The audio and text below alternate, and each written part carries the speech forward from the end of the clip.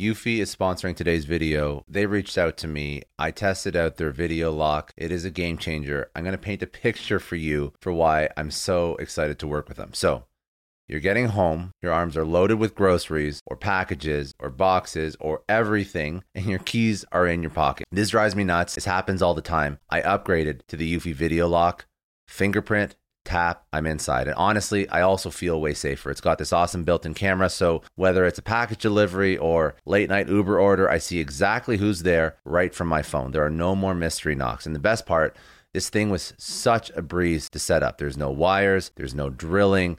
There's also no monthly subscription fees. So if you are done fumbling with your keys, because I definitely am, search for Eufy Video Lock or head over to eufyofficial.com/video lock. Your front door, your sanity. Welcome to Success Story, the most useful podcast in the world. I'm your host, Scott D. Clary. The Success Story podcast is part of the HubSpot Podcast Network.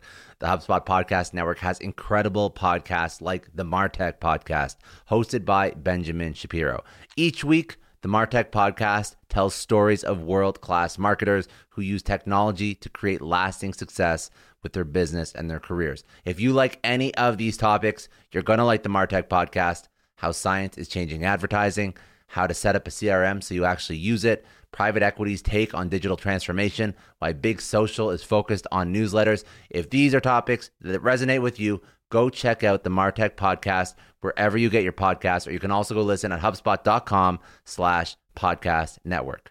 Hey everyone, just take a second and thank the sponsor of today's episode, Longshot Leaders. It's a podcast that reached out to me that I just started listening to because I absolutely love them. It's hosted by my good friend, Michael Stein. It's edgy, it's different. He interviews absolutely everyone under the sun and speaks through their journey, unpacks the biggest obstacles they've had to overcome to find success in whatever it is they've done in their life. So he interviews Academy Award winners, ex-cons, Holocaust survivors, sports heroes, you name it, he interviews them. And he himself also has a really interesting background. So Michael Stein's a host. He's an entrepreneur, writer, actor, filmmaker. He's also a stand-up comedian. So he kind of puts that all into the interview. And then he gets into the how, the why, the secrets of why people do what they do. It's really cool. I actually love the show. He reached out to sponsor, but I don't take any sponsorships, especially for podcasts, unless I actually like them and listen to them myself. So I listened to it. Highly recommend you check it out. That is Longshot Leaders with Michael Stein.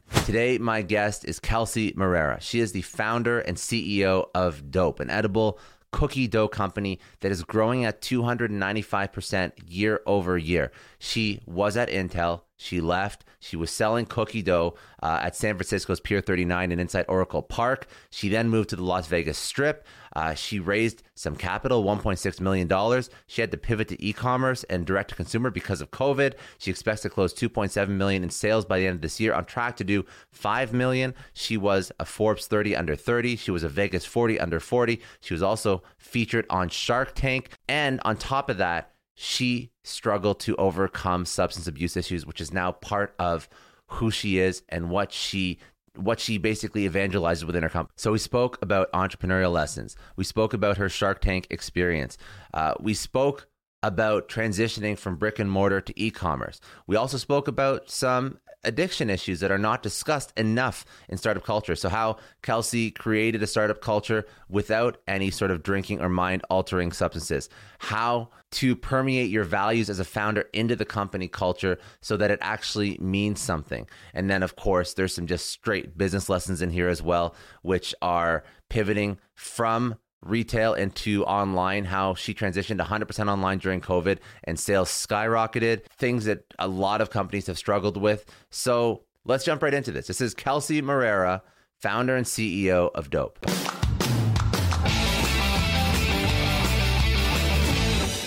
How much time do we have? No, I'm just kidding.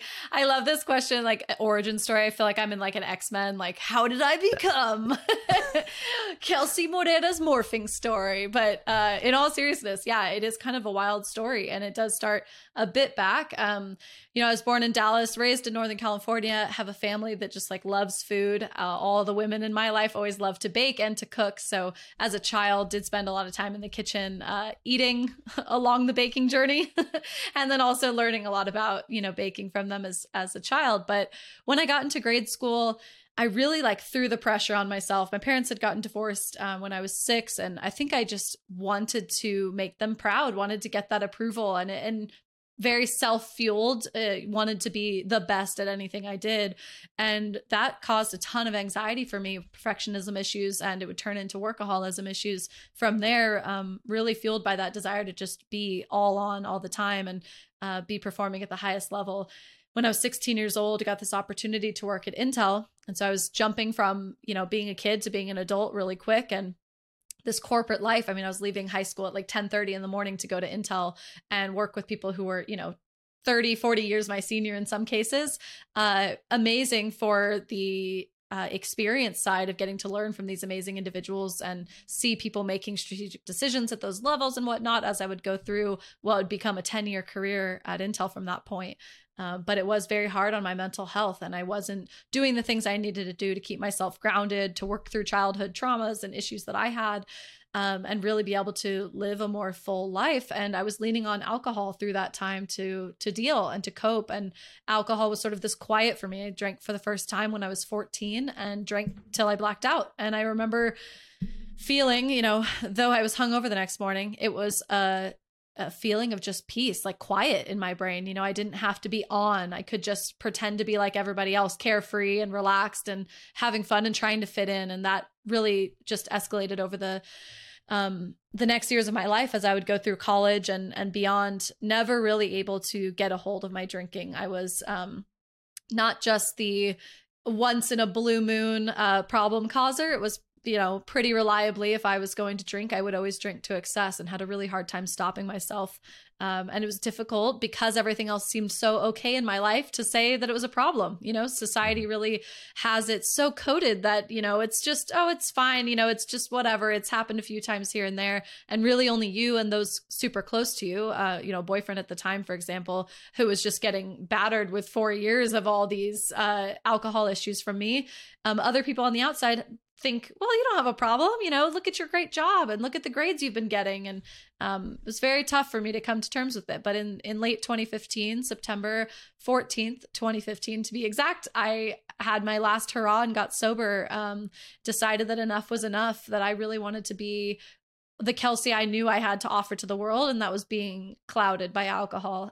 So my choice to get sober really changed my life, opened up everything that I am and have today. And namely, getting back in the kitchen was one of kind of the first big changes. I started to bake again and really figure out, like, who is Kelsey? Like, what do I like to do? There's so much free time when you're not hungover or drinking all the time. And I was like, yeah, baking like crazy nights and weekends from work and bringing in those baked goods into the office and getting enough nudges of like, you should sell this, that I kind of got that light bulb of like, oh, like Shark Tank? I was like, I literally only had Shark Tank as an example of entrepreneurship back then. I don't have any entrepreneurs in my family. And I just sort of had that inkling of like, maybe I could make something that would be mine, something of my own that I could create. And I love making baked goods for people, baked or unbaked in my case today with cookie dough.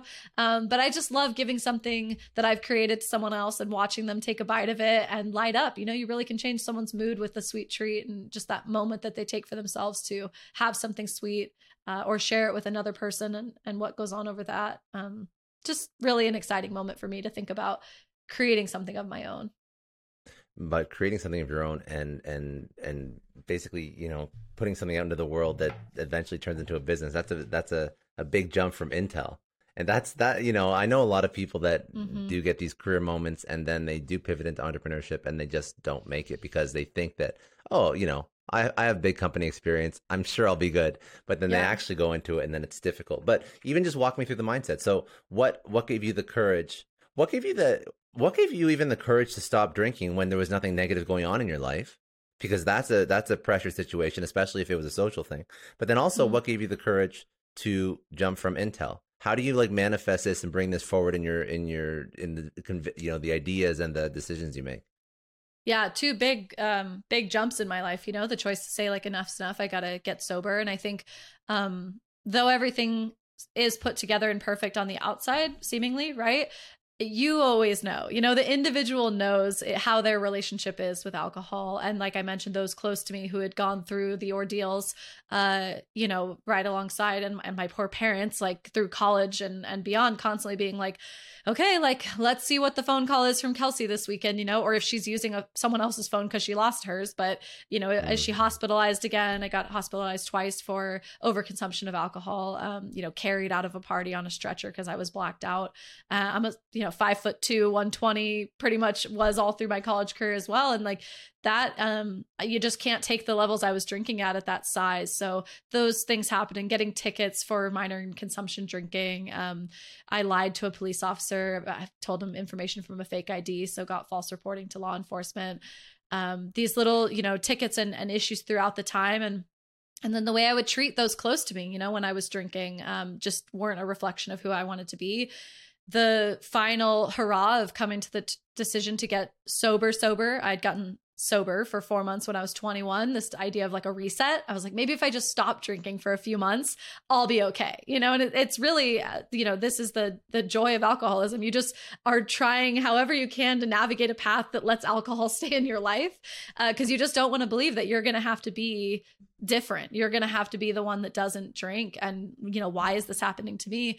So after that failed attempt, and then now I'm 24 at the time, feeling like, it's been about 6 months since the last episode, if you will, of acting out drinking. And then I'm going on a business trip to Barcelona. And from the moment I got off the plane, basically, I got to the hotel and they gave me a half bottle of wine as like the welcome gift, so I started drinking at like 10:30 in the morning, and on it went. And I came to at 3:30 in the morning in a stranger's apartment. I had cheated on, my boyfriend of 4 years, and had to have that phone call the next morning to explain all these things that I was just horrified by, and I had to pick the pieces together to even remember what had happened. And just feeling this absolute utter moment of clarity of like, I never want to feel this way again. I'd had so many mornings apologizing for stuff I barely remembered. And now here I am, where I should be I'm in this career. It's been already 9 years at this time, I believe,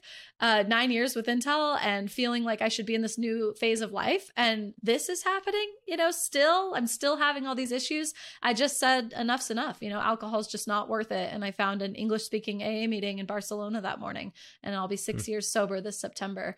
So the recovery one is many chips away at the iceberg. You're like this stiff thing that's just like, I don't want to accept there's a problem. I want to find another way. You're just like holding on tight. And it's like enough little chips away of these nights, of these incidents, of letting down people I loved, of letting myself down, that finally, enough was enough. And I broke into saying, I got to make a change. So that's the recovery jump. The Intel jump is another story on, having that decision to say, my happipiness and joy was worth the pursuit of that risk, was worth the jump to see what could happen. I honestly, as the idea started to grow for Doughp in my head, I started to think the bigger risk was like, what if I didn't do it? How sad and upset would I be if I saw someone else, down the road, trying this idea that I have, and me not having done it, and always wondering what if. And the corporate life, though it has its cushions, there's all these nice cushy things around the organization, the structure, and the support that you have. I always moved like a bit too fast. I always felt like I was running like at a speed 10 on the treadmill, and Intel was like at a 4. It's just is a slower pace of things to get stuff done, or people many layers above you making decisions that your program is cut. The budget that was for this thing you've been working on, pouring your heart and soul into, it's not going to happen anymore. We're moving this way. And you're like, what? Like my child, I thought, what a cool chance to have the ownership over if it works or not. At least it's going to be on me. And that was worth taking the leap. So February of 17, I got the idea. April 20th, 2017 was the first day of my sabbatical with Intel. And that was the launch for Doughp. That was my first day selling Doughp cookie dough, and made 100 pounds of dough at a commercial kitchen in Oakland, carted it over to San Francisco, and went to Dolores Park, set up this cart I'd had built for like $500, and we sold out in 3 hours. And I was like, oh shit, people really like cookie dough. This is going to be a thing. Let's go, And so when you take a sabbatical from Intel, is that cutting your paycheck day one? that No, no more 10 paid? weeks Okay. paid. Yeah. So 10 weeks paid. And usually people travel, right? I actually had a like backpacking trip through Southeast Asia that I was going to go on, of which my dad was super freaked out about. But then when I told him that I was going to start this cookie dough company and potentially quit my job, he was like, what about the backpacking? You know, maybe we should just do that. I'm sure, you know, those thoughts crossed his mind. He was a little nervous about this concept I had, but the 10 weeks was a gift, you know, to be able to say, with a safety blanket of sorts, you know, that I could go back, you know, if it really didn't work. But at the end of the 10 weeks, I was like, I couldn't even come in to turn in my laptop because I had 2 events in San Francisco that day. I was like, I'm going to have to come down to Santa Clara on Monday. You know, this thing is really happening and I'm going to pursue it. So my manager at the time was super supportive and all that. So I definitely felt like they got to watch me spread my wings, and you know, it's been fun. I came back to speak at Intel earlier this year and share my journey, which was really cool, full circle. That's amazing. And the first iteration of Doughp, was it it was obviously brick and mortar, or was it you were selling at like events, trade shows? What was that first step? Like, first step of Doughp was like, I will literally sell dope wherever I can. Wherever anyone will meet me to buy some, I'm there. So very first thing was we got into a food park in San Francisco. And so setting up a tent and table 7 days a week. You know, I wrote them with this idea just after the Dolores Park day, said, you know, hello, I'm Kelsey. I have this cookie dough company. Like, you're always sort of acting like a few steps bigger than you really are. And I'd love to sell at Spark Social. And they wrote back within 2 hours and were like, oh my God, we love cookie dough. What a cool idea. When can you start? And I was like, okay, how to get, you know, food permit for like trying to figure all of that out like as quick as I could. I'm like, I'll be there in 2 weeks. So yeah, got everything I needed together in those 2 weeks to start there. And meanwhile, catering, tons of corporate catering, you know, anywhere I could get in for an office happy hour, a birthday celebration, Uber, Lyft, LinkedIn, Google, like all these awesome companies are there in the Bay, and got that opportunity to, go up and down San Francisco Bay Area and spread some cookie dough joy to those offices. And in about like 5 months from starting the company, got my first opportunity for a physical location. And this was just prior to our Pier 39 storefront that we opened in the very start of 2018. But it was this kiosk was going to be my 2-year sobriety anniversary, was the grand opening for it. So this is the interweaving of like my journey into sobriety and my decision to bring that into Doughp. I put on the Facebook event, if you come up and say it's dope to be sober, you'll get 20% off. You know, come to Doughp's first location. And the line was like, for one, just like around the block. I've never been so happy filming this like video of like everybody cheering around, waiting to get in at the opening. And the response that we got from the mention of sobriety and me saying, you know, it's my 2-year sober birthday, come celebrate at this grand opening, people asking for advice, you know, saying they're a few weeks sober. Do I know of any good meetings in the city? Or sharing that they were many years sober. And and saying that they hadn't told anyone publicly like this. So it was cool to see me sharing it. And I just had this like light bulb, like, wow, if like these kind of conversations are happening in these DMs, how many more people out there are wanting to talk about it, are curious about getting sober, are thinking about their own relationship with alcohol, are feeling like there's no way I could get sober in my mid-20s. What a chance for me to share what my journey's been like and the joys that have come from this decision. And this new way of life, and just make it a bigger conversation. So I started the Doughp for Hope initiative with the company, and that really has become at the center of everything we do to try and raise awareness and break the stigma around mental health and addiction recovery. I want to while we're speaking about it, let's speak on that, and then we can continue your story, because I think it's relevant, because that Doughp for Hope and that mindset of supporting individuals that are having these issues. Of course, alcohol is one. There's other addictions. There's, especially in startup space, I'm sure there's enough people that have mental health issues, overworking, even like during the pandemic, just people being always on, always working. Like there's a ton of things that are really eating away at people. So what is Doughp for Hope? What is it trying to accomplish? How is it accomplishing it? And what are some of the ways that you feel that people can take better care of themselves when they're overworked or turning to substances? Yeah. Or before they get to those stages even, right? Like the idea of how could we help people recognize that this is for everybody. You know, before the pandemic, I used to have some people say like, oh, it's really nice what you guys are doing for people with mental illness. And I was like, yes, but it's actually for everybody, you know, like mental health, I think through the pandemic has become really an understanding for everyone that like we all have this responsibility to work on our mental health and to try and keep ourselves balanced and in that state so that we don't fall into, you know, substance use, so that we don't fall into overeating or undereating or you know, even there's all these things that people use to distract from the feelings, right? Like trash television or dropping yourself into sex addictions, love addictions. Like there's workaholism, even just anything to not have to sit and feel and think about how you're feeling and be touched, you know, in touch with that. So mental health is really at the core for me of like getting everybody to think about it. And for those in recovery, this other hand here is like those in or seeking recovery, how can they feel more supported? So Doughp for Hope coming to life at my business and what, I mean, I feel like it's like Doughp is ours now. This like community concept, right? Like what is it doing for everybody is one, straight for the community through Mental Health Mondays. So we post information, stats, and a little dose of hope on a Monday morning through our social. We also send that out through our email list, dedicating for mental health tips, sobriety tips, like how to go to your first party sober, really keeping it as like a content engine for us as well to be shared. I just want to take a second and thank the sponsor of today's episode, Feedback Loop. Now, if you're a product person, entrepreneur, startup guy like me, you have at some point in your career tried to take a product to market. You've tried to come up with a new idea and it's fell flat. It's ultimately failed. 85 to 90% of all new products, of all new startup ideas fail. Why is this? Basically, it is really hard, really expensive, and really time consuming to validate product market fit with your potential consumers or customers. Old style market research is way too slow, too complicated, too time consuming for dynamic, fast moving teams that want to build great stuff. But what if you could test out your idea, your product with your target consumers whenever you want before you invest in the money, time, energy, effort that it takes to actually develop a product? Well, that's what startups all the way through to Fortune 500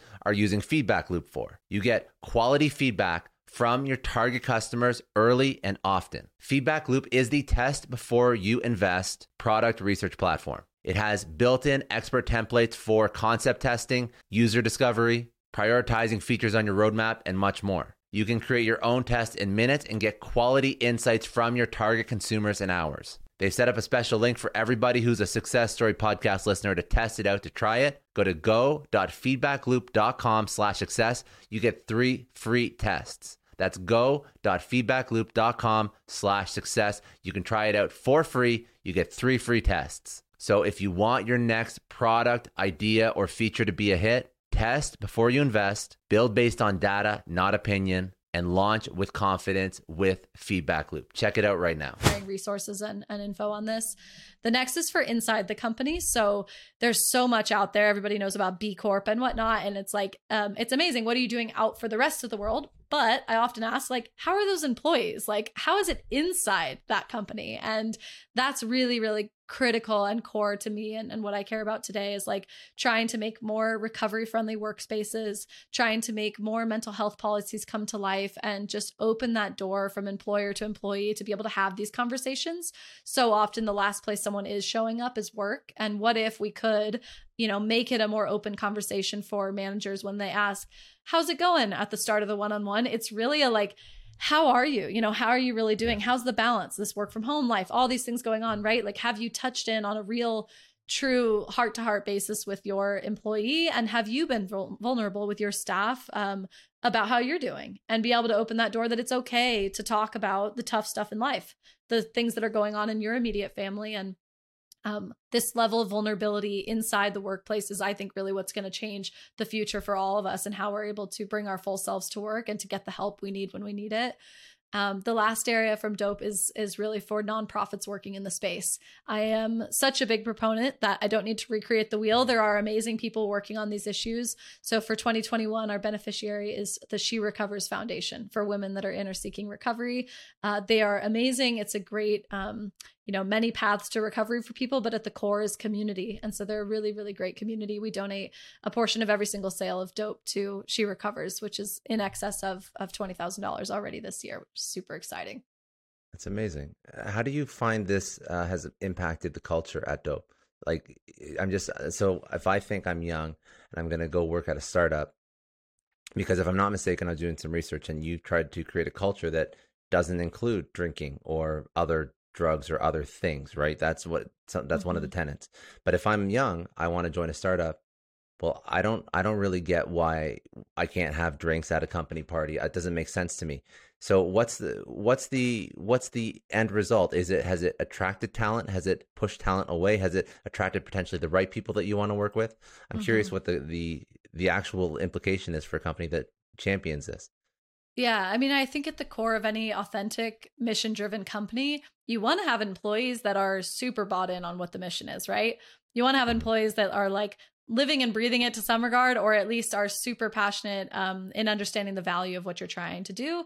So for me, the idea that what we do would push anyone away is certainly like they probably shouldn't work here because it's a big part of the That's good. impact we're trying That's to a have good. It's elsewhere. it's a good takeaway. Yeah. Yeah. So I feel like, for us in my eyes and through our journey with Dope, even from being a brick and mortar storefront, having to interview more regularly, right, to get hourly staff working in the stores, to now being a remote company with a social media side. We've got customer support, and then obviously like the director roles on operations and marketing. It has helped immensely, not only to attract the best talent, but to retain them, to make them feel like they are able to be their full selves at work. They're able to talk about what's really going on.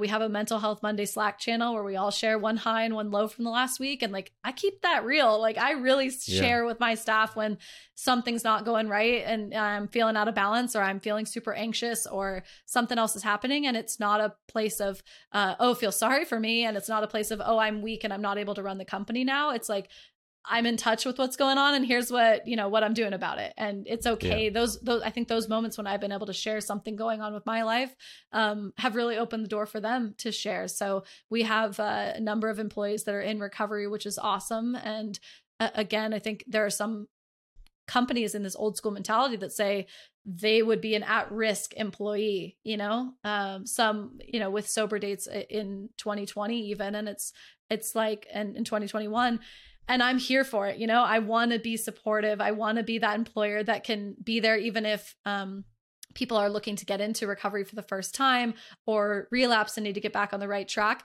Pushing them away is a disservice to humanity. Someone struggling in your company at that moment is when they need you the most, to say and to see through the issue and see that there's someone, a human, struggling with something and that you have an opportunity to help. So for employers out there, like, we did share a policy on our mental health policy, like a template version of the mental health policies on our blog. So that's something great to look at. There's also recovery friendly workplace initiatives in, I think, 13 states now. So really cool to see these structured ways of showing how real the problem is, how pervasive it is, what cost it's really having to employers to ignore it, loss of productivity, et cetera, turnover rates, all of this, and things, actionable things you can really do to change those ways inside your company. But it's like you said, it has to be a culture change. The decision to not have alcohol at client events, or when we did a client event in San Francisco, and it was like we had a mocktail bar. We had a bunch of fun mocktails, all with cool dope names and stuff, and then had kombucha there and like the whole thing. So there's fun ways to bring that around, and it's very important even for companies who do allow alcohol to be present, at events.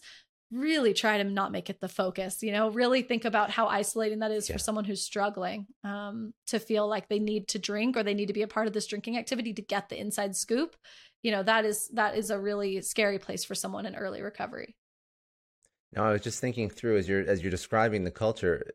I'm just thinking as to the reason why people do drink at company events, and it's because they don't have that rapport and they don't feel that connection with other people. So they drink to allow them to have this almost like this false sense of comfort, right? This Mm-hmm. false, almost this liquid courage, right? So if you have a company culture that actually has people that feel like they can talk all the time and they know what people are going through, the highs, the lows, the bullshit, the good stuff, then all of a sudden it's like you don't have to have a drink to talk to your best friend. Yeah. And that's a kind of like, I'm not saying, listen, it's still work at the end of the day. And like, I'm always a big fan of saying like, work is a team, not a family. Like you are working together towards an objective, but like you can have like friendship, camaraderie there. That's more than just surface level.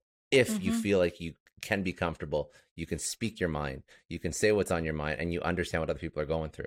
And that alone is probably a healthier environment, because I can only think back to all the horrible things that have happened at company events, client events that are alcohol related. Yeah. So and it's not a bad idea.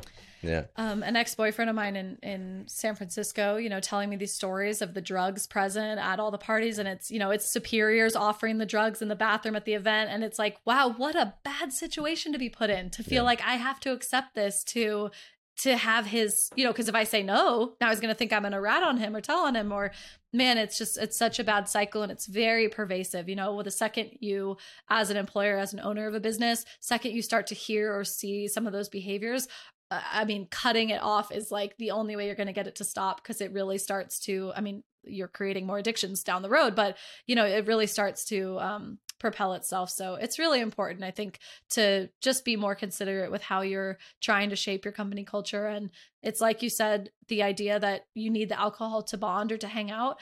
The friendships that I have today, like work is one thing, right? But it's a parallel of like the friendships I have today are so much more meaningful than the friendships that I had when I was drinking.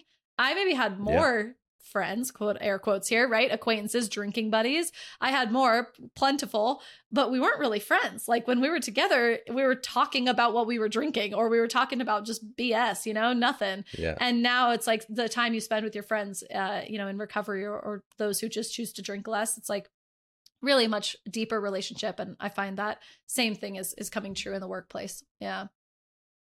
Let's keep going down your story, because there's a couple other points. Like the Shark Tank is a good story. I want to understand what your experience was with that.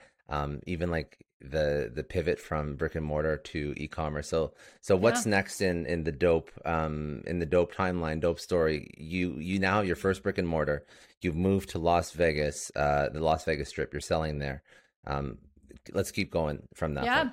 Even pre-selling in Las Vegas, we actually went on Shark Tank to raise funds for that Vegas store. So Shark Tank came in, it was May of 2018. So I'm just over a year into the business, and Shark Tank was coming to town with a casting call. I don't know anybody in show business, similar with like, I don't know any entrepreneurs, definitely don't have any famous relatives to get me onto the show. And so I went to an open casting call and sat on a curb with like 500 other people all waiting to go in and shoot their shot. You get like 90 seconds to pitch why you're going to be the most amazing entrepreneur for this. And made it through that first round, and on. It would become a 6-month ordeal through all these video submissions and phone calls and information to be provided, contracts to sign. I was like pre-understanding how important a lawyer was. So I just like, okay, I mean, it's Shark Tank. I was like, I guess I just have to sign this. You know, if I want to be on the show, they're not going to negotiate with me, but always negotiate is my takeaway there. You can always negotiate a contract.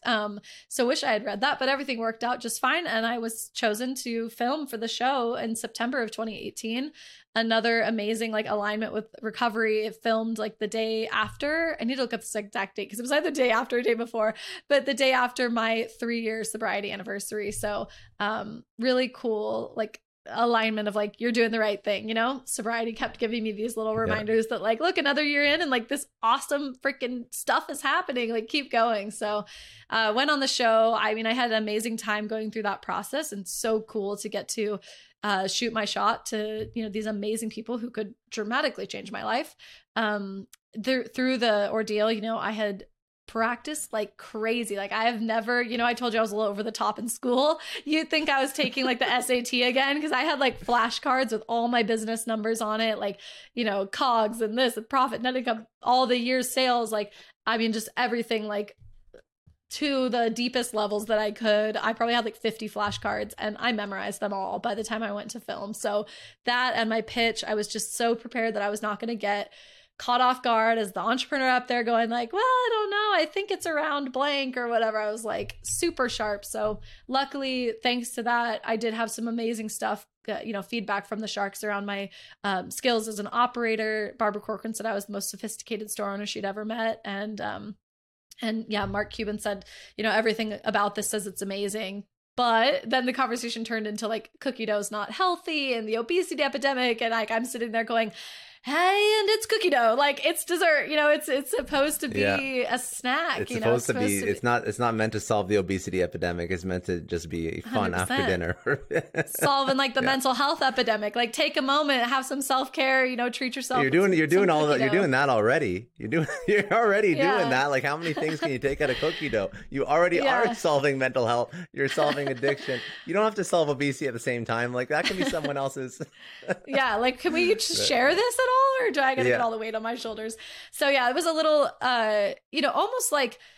almost like built for TV. Cause like Twitter was like blowing up afterwards. Like, what are you talking about? This was the best pitch I've ever seen in Shark Tank. We had a number of people tweeting that like, this is the best we've ever seen. How did she not get a deal? And like, look at all these other, people bringing up other sweets companies that they'd invested in. So it was really jarring. I kept my cool in there. I was like, thank you guys so much. I wish I was hugging one of you, but thanks for letting me, you get to hug when you make a deal or whatever, but thanks for letting me come up here and, turned around, like waved, clicked my heels. And then I was like, gonna walk down the hallway and I just lost it. Like the camera is like right here, like 6 inches in front of you. And I just totally broke down. You don't see this on TV. Like, thank you, editors. You guys cut all this out, but full emotional, like, cliff dive, you just go from like thinking one thing is going to happen and like it's going pretty well, they're saying all this nice stuff, and then it's like I'm out.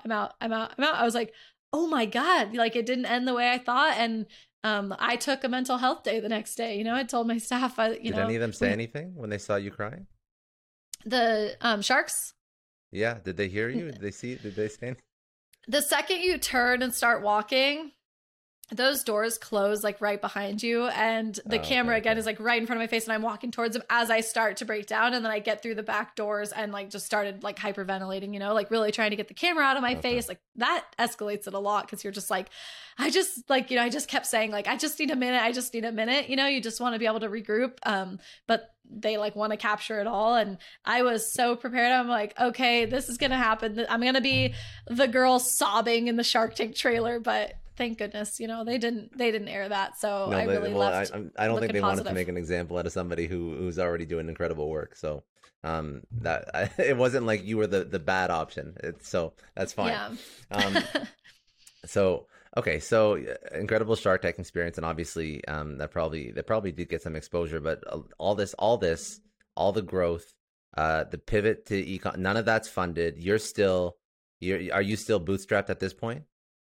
No, so I had gotten funding 2 months after filming. I found another investor and got funding for the Vegas store. So I opened that in March of 2019, which was luckily like it wound up being 3 months before I got the notice that we were going to air. We aired in May. Very fortunate that the store was open by the time we aired, because so many people like go to check you out and see like, oh, are they still around? But we really weren't so focused on e-commerce at the time. All of 2019, we sold $50,000 online. Late 2019, and 2019 ended 1.2 million for the business. So you can see most of it was in our brick and mortar focus.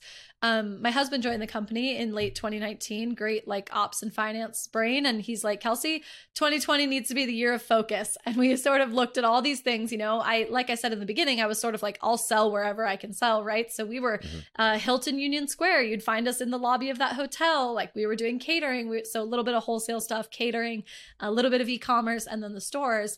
So it's like, how can we refine all this down? And he, with all of us kind of weighing these options, even looking at franchising and whatnot, e-commerce just made the most sense to focus on, which would be like the best decision ever, knowing what would happen in 2020, not knowing what would happen in 2020, rather, being able to have that decision come to light gave us the ramp time we needed to get the retention marketing in place and get the ads started and really start to optimize the site. We moved over to Shopify. I just want to take a second and thank the sponsor of today's episode, HubSpot. HubSpot is the leading business CRM. Now, creating a legacy business starts with investing in sustainable, scalable tools. HubSpot is the #1 CRM for starting, growing, and scaling businesses. With the HubSpot CRM, you have a purpose-built solution that's tailored to your business and your business alone. Now, I've used HubSpot for many years now, but just this year, they're releasing some new features. These are some of the ones that I'm definitely most excited about. So first new feature is called Business Units.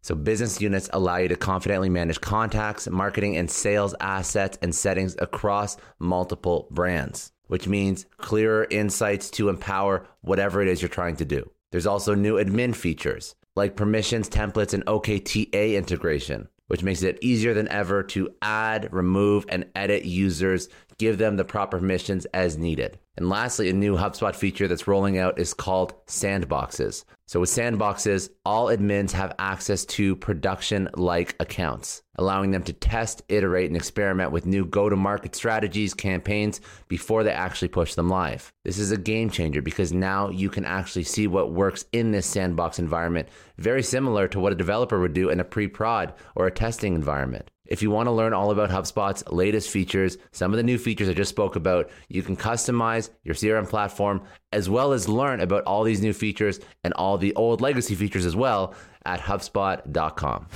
And get all those engines going and just absolutely crazy sales for us to go from 30 boxes a month in November of 2019 to 3,000 a week in April 2020. Real glow up. Yeah. Yeah. That's insane. And you managed that no problem. Like you didn't have supply chain. Like you could staff up. Like I'm sure you had some I was like, no problem was maybe a little far. Like I'm literally, I have PTSD over this period of my life. You know, it was very trying, you know, and it is sometimes people ask like, what's entrepreneurship to you? And it's like, entrepreneurship is those months of that scale and being so committed to what you've created that like there's nothing that will stop you. Like you will find a way to make it happen. Was helping through on the operations front, right? So we were doing graveyard shifts at the store, and we're both having to still run the business during the day, but going to these graveyard shifts at night. And one time was literally gone for, I think it was like 38 hours straight, no sleep. Because it was graveyard and someone didn't show up for the shift at the store during the day. Like you just have all these pieces running together. And then the pandemic would happen, you know, in mid-March, getting our notice that we had to shut down. So we had 12 hours notice to move we were doing all of our production, all of our packing graveyard while the store was shut. And now that the store it's in a casino part of a hotel, right? So they were going to be shutting it down. 12 hours notice to find another kitchen, get a U-Haul, load everything we can think that we might need for the undetermined future that is before us. You know, no one knew how long the shutdown was going to last. So we try to get everything, you know, and load it up into a U-Haul. And I mean, just pure madness. It is a crazy time to look back on, but it's that grit and grind and determination that you're going to make it happen. You know, there's just nothing that will stop me from making Doughp successful. And that's how I'm here today. Yeah. And then let's move into e-commerce, because you handled, like, again, looking back, I'm sure it was stressful, but it looks graceful. It looks graceful because you made the pivot and you're success. So what was the e-commerce play? How did you manage that? Yeah. Well, for one, we had a lot of learnings from what was, I suppose, 3 years at the time of, 2.5 years at the time of learnings from what people liked and what they said in the stores and what questions do they ask most often. And so when I started to develop our e-commerce strategy and the website itself, right, it was like, okay, these are the top 4 flavors we have. Like, let's kit those, operations side, like, let's make it more simple to have a kitted set. So we just did 2 sizes, 4 flavors, and would do those kits in the beginning, trying to keep it as streamlined as we could. Those common questions that we'd get from customers, we got to really make that clear on the site. So tons of learnings there, and then really moving into paid ads to try and grow the acquisition of new customers. So that was the main focus for the strategy on e-commerce growth components. Getting our retention marketing was another thing that was like, you can do everything you want to do to keep the hamster wheel going of new customer acquisition, but if you have this like leaky funnel where the customers aren't coming back to buy again, it's a very expensive game to play. So we had some great success with the ads, definitely fueled through the pandemic. April of 2020, we were getting like a 6x ROAS on her Facebook ad account. Not bad. Unheard of, right? Unheard of, especially in our industry. So just amazing like results through that time. And then it's really about continuing, right? Once you got to that just absolute crazy peak from January through April, it was like more than doubling our sales every single month. Once we hit sort of this $400,000-$500,000 mark, it was like, okay, how are we going to keep these monthly sales steady? And the retention marketing was a huge part of that. But, thankfully through all the scaling and growing, moving to a co-packer fulfillment center, all those jumps happened through through 2020, while the supply chain world was just crazy with the pandemic as well. We started a co-packer without even physically being able to go and visit because of COVID. It was shut down. So I taught someone how to make my product through FaceTime. Just craziness, but we wound up, doing 2.5 million online in 2020, 200,000 in brick and mortar, and made the decision when things reopened that the store was not going to be the right path for us anymore, and closed down the brick and mortar business. It was down 82% year over year. And, we're having that on one hand while looking at these crazy e-commerce numbers. And though the emotion side, right, as a founder, you're always so emotionally drawn to what you've created. I mean, blood, sweat, and tears. I was like out here to oversee the construction of this store from the ground up. And it was just so beautiful and I loved it. But it's like, boom, like, ignore that, set your emotions aside. Let's look at the numbers. Does it make sense? And made the decision to close that store. And it was the best decision we could have made. And now gearing up for our launch into retail later this year. And we're just so excited by this opportunity to continue with another great scale opportunity with what I've learned from all these different business channels and ways to run a food business. E-commerce and retail is going to make the most sense for us. What is your number one recommendation for, because I'll tell you where this question is coming from. So you've pivoted multiple times. You've gone through multiple things. You've eventually been successful at most. And you just attribute it to, okay, if I love this and I'm passionate and the grit and the grind and the perseverance and tenacity, I'm going to figure it out. But when you are starting something new, when you first had to figure out e-commerce, how did you figure it out? What is the mindset, the steps you take? Where do you go to learn? Because that is the most important skill I think that anybody can pick up on.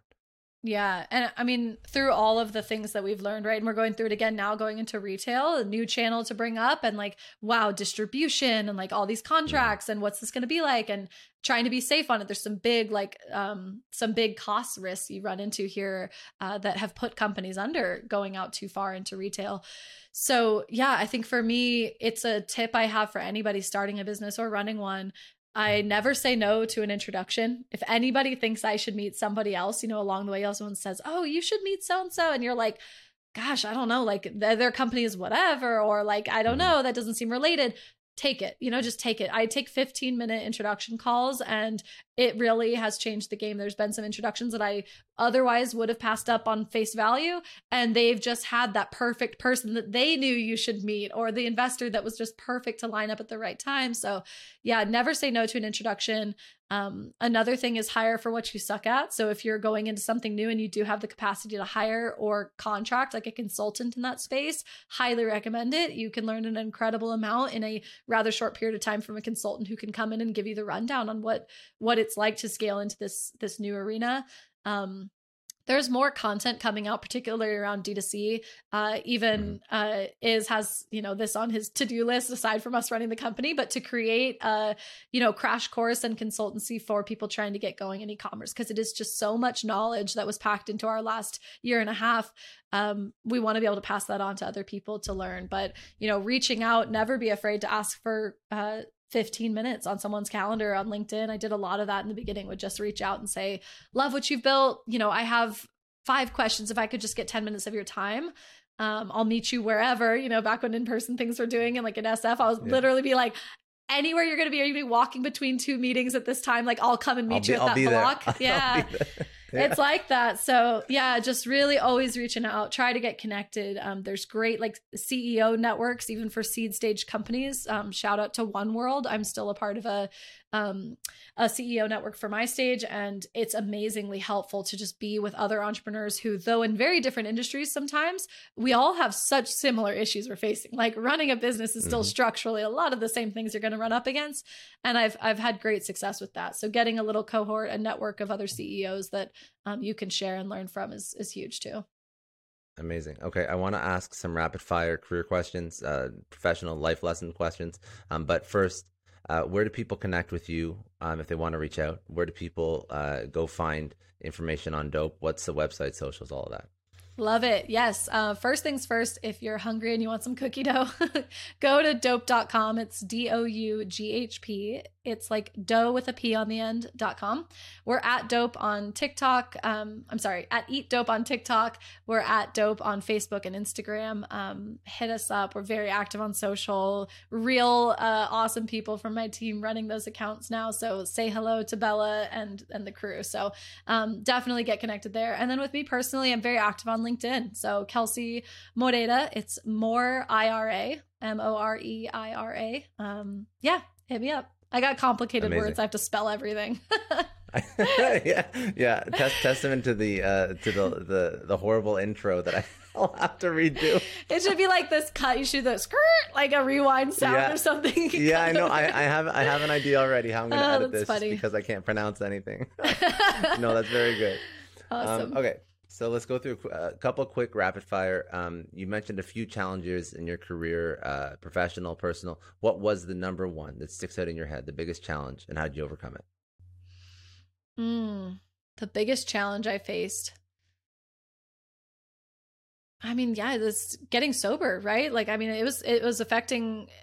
It's all part of that. Personal, professional is so blended these days. So definitely this decision to say enough's enough and get sober and find the courage to, like, you know, share that with my employer and be able to go on from there. The beginning is really hard. So it took a lot to try and overcome that and say, let's do something different here. And it affects every part of your life, but just committed and went through it. Amazing. And that's a good one. That's something that not everybody's comfortable talking about how difficult it is. So I hope somebody listening takes that to heart and feels like it's okay, because I don't think I've ever had this conversation, this topic on the show before. So very good. Great. One person who had an incredible impact on your life. I know there's probably been a few, but you have to pick one. And what did they teach you? I got it. Elizabeth Witherow is my Nana.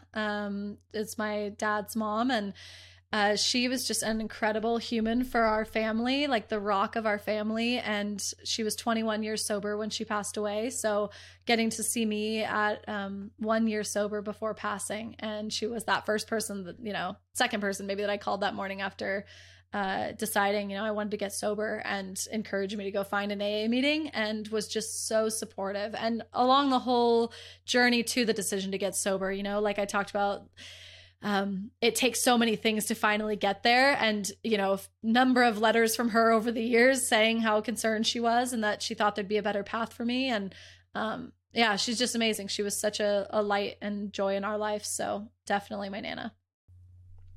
A book or a podcast that you'd recommend somebody go check out? You know, I always recommend this book because it led me to starting Doughp, kind of in the beginning stages of the idea, right? Kind of boiling in my head. And I read the book, You Are a Badass, by Jen Sincero. It's bright yellow cover, very popular a few years back. And just a great book, really changed up the mindset around like risk taking and, you know, this idea that you have the propensity to create wealth if you just are focused on it and letting yourself fully dedicate your time and energy towards it, you will be able to create and sustain, you know, a life. Reassessing risk. Amazing. What would be one thing that you would tell your 20-year-old self? Oh, God, yeah, give it up already with the alcohol, you know? I think it was at the core of it, right? It's like go back to therapy, work through stuff. Childhood issues don't go away. Even when you get sober, many people think like, okay, that's the trick, right? If I just stop drinking, everything's fine. But there's always a reason why you're drinking. And I think at 20, I was just really struggling with this desire to fit in and not having that confidence that I have today to say, I'm awesome. I love myself. And if someone wants to hang out with me, cool. And if they don't, cool. You know, like that's going to be okay. And it's hard in those younger years to feel that confidence, to just be sure that you are enough. You have enough to offer the world. And yeah, I think 20-year-old Kelsey needed to be told she was enough. What does success mean to you? This question is interesting. It like changes over the years because some people are like, oh, do you think you're successful now? You know? And so I really feel like there is no end to me. Like there is no final success point. So success has to be about the journey. Success has to be how much are you enjoying today? I've made this life wraparound where I get to talk about cookie dough, mental health, and addiction recovery every day. Like, that's freaking cool. And it's so hard to not feel like, oh, I'll be successful when blank happens, but instead, like, this is success. Today is success. So it is just kind of a reframing, I think, for people to consider success as the journey itself, what you're learning. Amazing. That's perfect. That's all I got. Amazing. Thank you so much. Yeah, thanks for having me.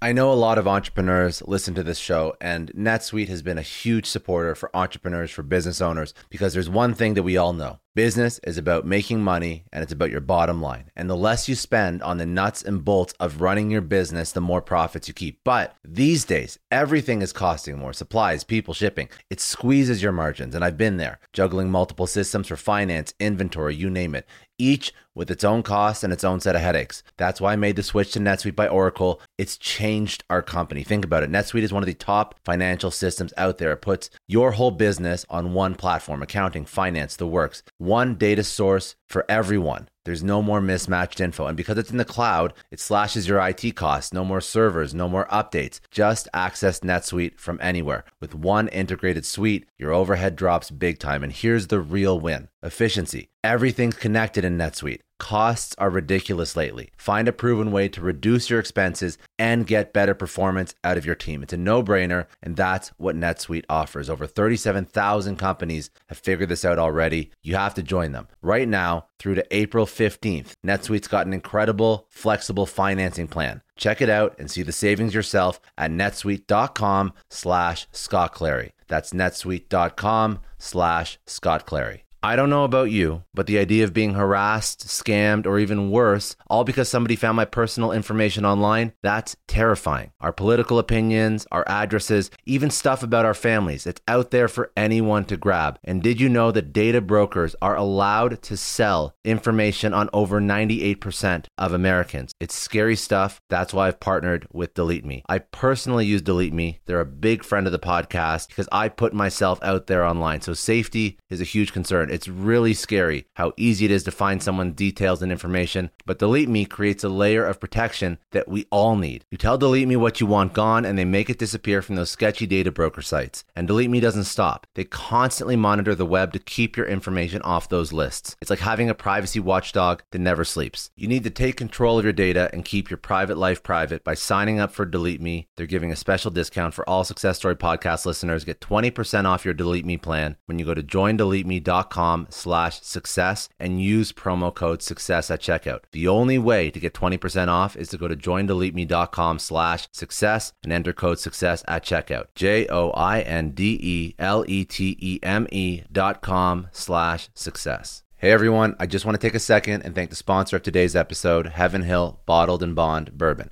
Now, I don't have a lot of liquor sponsors on this show. Heaven Hill Bottled and Bond is actually one of my favorites. I've drank it for a few years now, and this is why we actually decided to work together. Heaven Hill Distillery, family owned since 1935, is a great entrepreneur story too. So there's 5 brothers. They filled their first whiskey barrels back in 1935, and their legacy still lives on today. Heaven Hill Bottled and Bond is aged over 7 years. That's 3 more than required by the Bottled and Bond Act of 1897. This means the best quality, the best purity, and the best consistency. This is not just average bourbon. It's the winner of the double gold medals at multiple 2023 World Spirits competitions, and they've won the very prestigious Triple Still Award. It's a very big deal in the liquor and bourbon world. Heaven Hill Bottled and Bond boasts an exceptionally smooth oak flavor, while its aroma offers a sweet blend of caramel and smooth vanilla. If you love bourbon, you need to try Heaven Hill Bottled and Bond. Available nationally, look for a bottle at your local store. Heaven Hill reminds you to think wisely, drink wisely. Think back to your last few days in the office. Did any of them leave you feeling really accomplished? Not the kind of day where you're running around like crazy, but where you've made real progress on something that matters. Because being busy doesn't always mean being productive, and I bet we've all been there. And maybe it's time to rethink what it means to get things done.